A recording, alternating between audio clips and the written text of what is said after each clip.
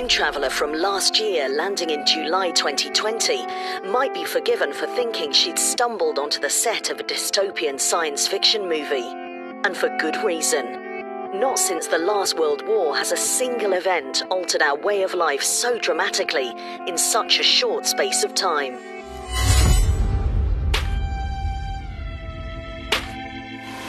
From the onset of the COVID-19 crisis, Investec Focus has been documenting this seminal moment in a series of discussions with experts in a broad range of disciplines, all of which you can listen to in full in previous episodes of Investec Focus Radio.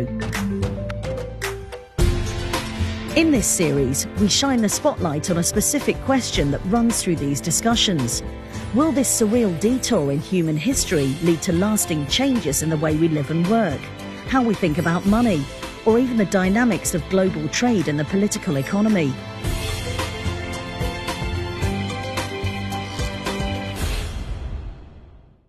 In this second episode, we survey the investment landscape. How has it been impacted by the pandemic, the shutting down and gradual reopening of entire economies, and the measures taken by governments and central banks to avert economic catastrophe? Why the apparent disconnect between the crisis on Main Street and the optimism on Wall Street? And where do the opportunities lie? We've had the privilege of putting these questions to some of the world's most accomplished investors, financial policymakers and central bankers. Their responses are nothing less than a treasure trove of insights. One of the more comforting and unanimous observations was that the basic principles of sound investment practice have changed not a jot. Surprising, perhaps, given that, with the possible exception of "you're on mute," the term unprecedented has become the cliché of this pandemic. Daniel Crosby, a psychologist and behavioural finance expert whose books on investor behaviour frequently grace the New York Times bestseller list, cautioned against the temptation to assume that the tried and tested axioms of investing no longer apply.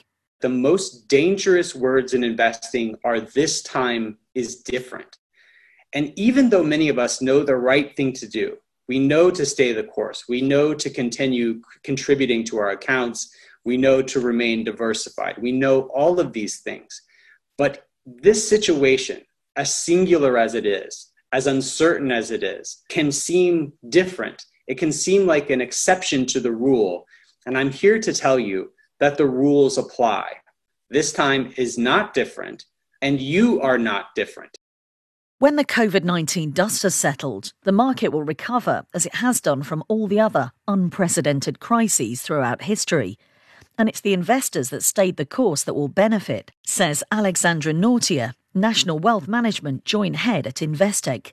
Although black swan events such as the shutting down of the global economy due to COVID-19 have very undesirable consequences, of course, the reality is that the markets have recovered each time. In the global financial crisis, the S&P 500 fell by 56%. It took about 9 months. The S&P 500 took 2.8 years to recover. In Black Monday, 1987, the markets fell by 28%. The S&P took just over a year to recover. Despite these reassuring statistics, frankly, I've been witness during this last crisis to things I'd never thought I'd see before. Wealthy people fighting over toilet paper. People also hoarding the most amount of cash under their mattresses since Y2K. This irrational behavior is expensive. As markets advanced at the beginning of the century, US investors actually placed about $660 billion of new money into equity mutual funds. During and after the crash, they actually withdrew about $500 billion, which actually was one of the best buying opportunities in history. While no set of circumstances is the same, and who would argue that we're not living through historic times, there do seem to be certain fundamentals of market cycles that hold true regardless.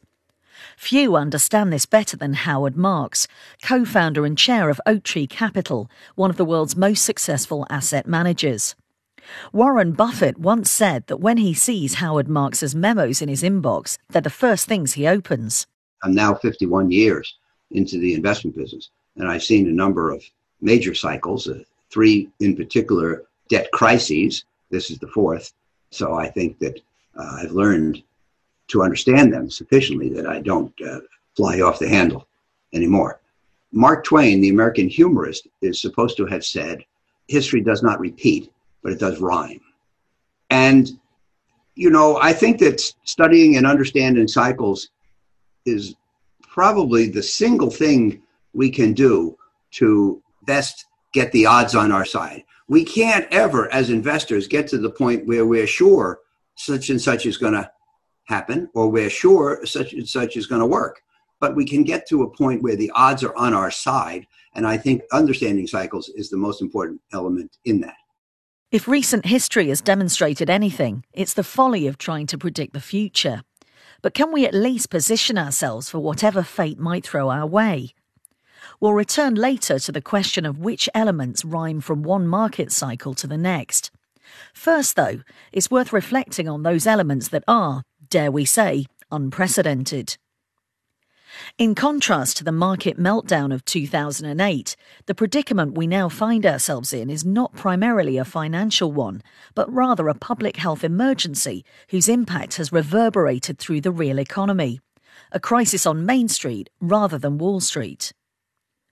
And while governments and central banks across the globe have mounted an extraordinary financial response to shore up market demand, such measures can only hope to treat the symptoms while the world waits for a cure, or more accurately, a viable vaccine. In the meantime, the pace and shape of the economic recovery hangs in the balance. Hardly surprising, then, that the subject of a vaccine tends to come up when the world's business and investment leaders get together on Zoom calls. As host of the globally syndicated television show that bears his name, David Rubenstein takes part in these calls regularly. In a recent interview with Investec, he shared some of what he's learned. I've talked to many of the people involved in the process, interviewed many of the CEOs. I am reasonably optimistic that by early next year, one or more vaccines will be deemed to be healthy and effective. However, we still have to make certain that they are produced and that they are distributed, and that takes some time. For everybody should remember this. Vaccines are complicated things to produce. The shortest time ever produced for a vaccine was the mumps vaccine, which took 4 years, start to finish. The polio vaccine took about 7 years. We're now trying to telescope all of that into about 1 year, which is very difficult. Now, it's possible because we have so many companies and so much money involved in it, but I do think that we should recognize that until there is a vaccine, many people around the world are not going to feel comfortable in social gatherings of the type we've been used to our entire life. So hopefully that will happen. Broad consensus, then, that a viable vaccine is imminent, but that rolling it out will take time. More contentious, perhaps, is the extent to which the economy will be permanently dented by the crisis.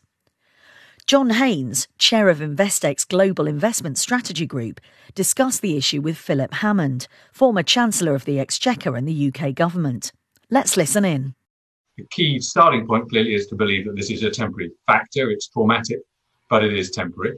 And our view is very much that we are still very confident that the shape of the curve, if you like, will see a material recovery this year. We are adopting demand restriction policies as a price for controlling this virulent virus. And that is a choice that we're making, which is an excellent one for humanity. It's tough economically, but we think you'll start to see demand returning, and then you'll see a rapid move upwards in global growth to something close to, let's say, 95, 98% or so of the previous level before we went in, and then you'll start to see a slower curve. Now, how much we recover depends upon the effectiveness both of policies to ensure that the financial plumbing is secure, and also policies to inject demand into the world economy in the place of the demand that you've suppressed. And here's Philip Hammond. I think we will be very lucky to get through this without any structural damage to the economy. I think sectors of the economy which were already fragile, I'm thinking about retailing in the UK, for example, I think will suffer some structural damage. I do not believe that all the retailers that have shut down for the crisis will reopen after it. I think the decline of the high street will be accelerated, for example. So we are going to have to deal with some structural change as a consequence of this crisis. But yes, it's primarily a supply shock. And as the supply side of the economy kicks back into life, provided governments have done what they are doing now, maintaining households' ability to deliver effective demand. Yes, I would agree with John that we would expect the economy to start recovering quite sharply later on in the year. Even if the overall outlook is not entirely bleak, the harsh fact remains that some businesses, indeed some entire sectors, will not emerge intact. It's also likely, as David Rubenstein points out, that developed economies with strong public health systems and ready access to the capital required to stimulate demand will be able to weather the storm more easily than their developing world counterparts. In the United States, we've been able to deal with it because we borrowed a lot of money and helped shore up the economy that's still got some challenges. In other parts of the world, the ability to borrow enormous amounts of money and deal with it is not there. So many people are suffering, and I think in the emerging markets, the situation is going to get worse before it gets better because the disease has not yet completely spread throughout the emerging markets, and I'm not sure they're going to have the health facilities and the financial resources to deal with it the way that we have in the United States and Western Europe, and we haven't done a great job in the United States. One of the emerging markets that has been hit hardest by the pandemic is South Africa. At the time of recording, the number of confirmed COVID cases in this nation of less than 60 million people was the fifth highest in the world. The figures could look even worse had the South African government not acted early in imposing one of the world's strictest national lockdowns. But the impact on the already struggling economy and fiscus has been severe. We spoke to the governor of South Africa's Reserve Bank, Lesetja Kganyago, in early July, just after the bank had embarked on a massive programme to buy up government bonds, a measure he deemed necessary to save the economy from collapse. There are, however, two limits that we have got to take account of, which have got nothing to do with the balance sheet of the central bank. The first limit is bond purchases can do nothing where there is a concern about the sustainability of the debt of a country. You can go and buy the bonds the way you like. You will not be able to move the dial because there are concerns about the debt situation of the country. That's the first one. The second one is that, unlike the advanced economies that have got the benefit of having their currencies as reserve currencies, we are a small open economy. There is a limit to the bond purchases that you could make because as you make these bond purchases, you are actually creating rents that you are putting into the market. And at some stage, you will start to see people using that currency to create forex, because at the moment, what people are looking for globally is dollar liquidity. And so you might end up creating dollars through your asset purchases program. Even if no such limits exist in developed economies, it's clear that the current levels of fiscal stimulus cannot be maintained indefinitely. Why then, at the time of recording this podcast, were markets testing all-time highs? Why the apparent disconnect with the carnage on the high street? One factor behind the resilience of the stock market is a global low-interest rate environment, which predated the pandemic but has been further entrenched by monetary policies designed to ease the burden on borrowers. Howard Marks, among others, notes that low interest rates have compelled investors to look to equities for returns that might otherwise be found elsewhere. The main reason for all of these things is the low level of interest rates. And of course, interest rates, certainly in the US, but in almost every place, have been the lowest in history. And in Europe and Japan, at the government level, negative. We've never seen that before. Apart from his career in broadcasting, David Rubenstein also happens to be the co-founder and co-executive chairman of the legendary American private equity firm, the Carlyle Group. He pointed to the high index weighting of tech stocks relative to other sectors. I think you have to be very wary of these high market values. And people should also recognize that the high values in the market indexes reflect the fact that the technology companies are doing spectacularly well. Amazon, Microsoft, Facebook, Google, Apple, they're doing so well. They're driving up the indexes, whereas the indexes don't reflect how restaurant companies are doing or travel companies are doing. So be wary of these indexes. Which leads us to the key question of which sectors will not only survive, but thrive in the so-called new normal. It's by now a truism that being confined to our homes has compelled us to embrace new connected technologies, from conferencing and education apps through to digital collaboration platforms, online grocery shopping and indoor cycle trainers. The future is looking decidedly digital. That's top of mind for Richard Cardo, Portfolio Manager at Investec's Cape Town office, as he seeks to identify long-term growth stocks. I think likely adapters to a possible new or differently shaped world of stocks that we do already own in our portfolio. They also provide exposure to secular growth investment themes such as e-commerce, cloud computing, the massive move to doing business online, the Internet of Things, fintech and digital payments, digital entertainment, automation, and particularly relevant, given what we're going through at the moment, personalized medicine and medical technology. So we own a lot of these stocks, and we do think they've done well in this crisis, and they probably will continue to do well in the reshaped world to come. We're particularly excited about internet platform and cloud businesses. These benefit substantially as people adopt more and more to online technology. And we're well represented in our portfolios, holding stocks like Amazon, Alphabet, Microsoft, rather than Adobe.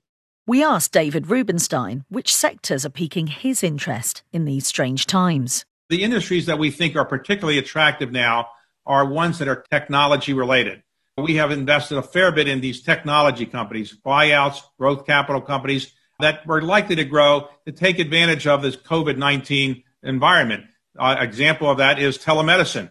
We've invested in a number of telemedicine companies where people are getting doctors to give them advice and so forth and care over the internet or through other kinds of technology devices. And I think you're going to see a lot more growth in that area.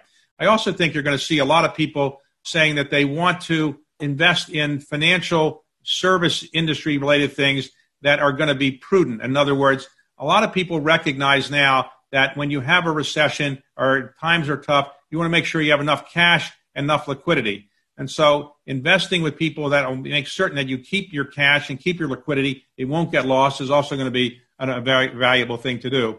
Beyond tech, Richard Cardo also sees opportunities in substitutes for the kind of activities that might become less desirable as the world adopts a more vigilant attitude towards contagion.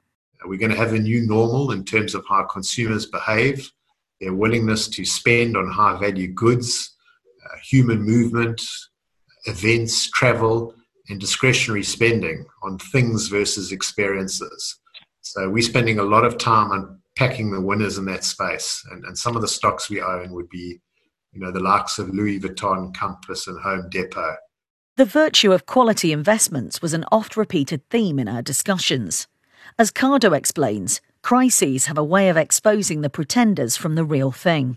What we've practically seen in this meltdown is that quality as an investment style or approach, and hence our own portfolio, has actually outperformed the broader market and other investment styles.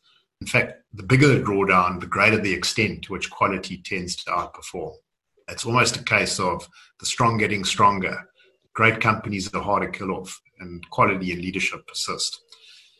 And conversely, I guess, more structurally challenged businesses, or those which are too leveraged, capital intensive or cyclical, they've really been found wanting. He also notes that one of the hallmarks of quality companies is their sensitivity to their customers and the broader society, a phenomenon that we'll be exploring in more detail in the third episode of this podcast series. Companies that communicate with and inform and are best connected to their customers and societies at large should prosper going forward. In other words, doing good business is good business. And purposeful companies, I think, will increasingly be rewarded by the market. So we're going to spend a lot of time trying to hone in and identify the gems in that space. One category of good business that has made headlines during the pandemic is green energy, not least thanks to the stellar market performance of Tesla. Apart from Elon Musk, the single biggest shareholder in Tesla is Baillie Gifford, thanks to a prescient early bet by its Scottish Mortgage Investment Trust, managed by James Anderson. Anderson was also an early investor in the likes of Alibaba, Amazon and Tencent. But when we asked him about the most important change to the investment landscape in 2020, he skipped right past e-commerce, social media, and even the pandemic itself. I would say that when we look back on 2020, the critical development will actually have been a profound turning point, which is much more unusual than a pandemic. That is an energy transition. I think we will see 2020 as the beginning of the end of carbon. As evidence, Anderson points to the rapidly accelerating rate of learning in the alternative energy sector. All the academic and scientific and practical wisdom was telling us this was going to happen, yet people didn't take it seriously for a very long period of time. Now, when we started paying a lot of attention to this area close to a decade ago, and we were probably 2 or 3 years too early, and back that up, we've been a shareholder of Tesla since 2013. It seemed to us that these trends were very firmly in place. At that point, we surmised that the whole gamut of solar, wind, batteries, storage, etc., was having a learning rate of somewhere between 15 and 25% per annum, which is what is displayed already. One would think that as more capital got applied, that learning speed or learning rate to be replicated probably should be improved. But the recent data is really pretty amazing on this front. Our confidence that this is happening has become a great deal stronger. And again, we're sort of puzzled as to why people find it so difficult to adapt to it. I think it will absolutely dominate our lives. And it's not just the direct effects. The whole nature of our society is likely to change. But of course, as in any crisis, some of the greatest opportunities lie in already established sectors that have been oversold, with the critical caveat that success requires the skill and knowledge to sift the wheat from the chaff. Clearly, some values of some companies have gone down. So companies in the tourism industry, hotel industry, restaurant industry are very, very cheap. And so you have to be careful and make sure they're going to survive. But there are some opportunities that are cheap in industries that have been hard hit. That's David Rubenstein again. And last, I would say, is that there will be some opportunities in the emerging markets. For sure, some things are going to be very depressed in pricing, but you have to be very careful what you do and make sure you are investing with people who actually know what they are doing. On this point, Daniel Crosby mentioned a number of studies showing that people who work with a professional wealth manager on average land up with more than twice the wealth over the long term than those who go it alone. Now, when I drilled down into this research to see why people who work with professionals outperform, it's really not for the reasons that most people think. It's not because, in fact, these wealth managers are picking the hottest stocks for them. It's not because they have any sort of specific, magical, esoteric knowledge about where the market is going. The best use we find of a wealth manager and the use that accounts for this dramatic outperformance over time is to keep people from making a critical error at a time of great fear. One of the more startling findings Crosby cites in support of this view comes from a Fidelity study on trading behaviour, which sought to isolate the variables that accounted for the success of their highest performing accounts. When they called and contacted the people with the best performance, they had two things in common, and I promise you it's not the things that you are thinking. The two things that these people had in common was that they had either forgotten that they had a Fidelity account or they had died. So the two best predictors of exceptional market performance were forgetfulness or having passed away. It is incredible to think that the people who were trading and churning and researching were underperformed by those who had passed away or who had forgotten about their account entirely. It is firm evidence that the best thing to do in financial markets tends to be nothing. It tends to be staying the course. And just as we should resist panic selling in times of crisis, David Rubenstein cautions us to be equally wary of jumping in guns blazing when we assume the market has bottomed out. Realistic rates of return is much better than saying the market is in a free fall. I'm now going to go in at the bottom and buy something.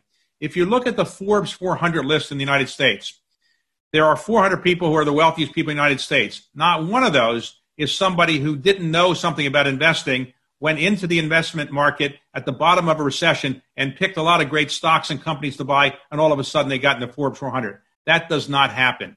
Which brings us back to Mark Twain, Howard Marks, and history's tendency to rhyme. After 51 years in the game, Marx has come to understand that what rhymes in market cycles is not so much the events themselves, but the psychological patterns of market sentiment. What are the elements that rhyme from one cycle to the next? Well, first of all, I think the causes. In the investment world, when we have too much willingness to bear risk, too much optimism with regard to the future, and too much money in the hands of investors and too much eagerness to put it to work, then I think eventually markets will go too far to the upside. And a positive market will turn into a bull market, and a bull market will turn into a market which is too high, and a market which is too high eventually will turn into a bubble. And I think that in the last few years, we have had those things. We've had too much optimism, too much willingness to bear risk, and too much money in investors' hands, and too much eagerness to put it to work. Now, the interesting thing is I don't describe this cycle as having reached a bubble. Valuations were not highly excessive. Behavior was not crazy. And in particular, a bubble is characterized by hearing people say, there's no price too high. We didn't hear that this time. As we navigate these troubled times and ponder our many possible futures, it's worth reflecting, as Daniel Crosby does, that the defining tenet of investors is a belief that things will ultimately get better. Being an investor is rooted in optimism. Investing in markets is a belief that the future will look better than the present. That's all it is. It's to think that the world will look a little bit brighter, a little bit better tomorrow than it does today. And I want to tell you that my belief in that is rooted in the fact that not since World War II has the whole world been so united in a common fight. I have no idea what will happen in the markets. I won't be one of the experts that I told you about that will try and make a bold prediction. But if you look at the US market in previous pandemics, SARS, MERS, Ebola, and swine flu, every single one of those years, the market ended up double digits. And I do not know if that's what will happen this year, but I can say safely that I am optimistic about the future and that I would never bet against humanity. That was episode 2 of a special Investec Focus radio series on preparing for a post-pandemic world. The next episode examines the evolving role of the firm and the responsibility of businesses and business people to the environment and the wider society. For episode 1, or to listen to the complete interviews with any of the people featured on today's podcast, please subscribe to Investec Focus Radio wherever you get your podcasts. And if you're enjoying the content, please take a moment to rate us. Thanks for listening.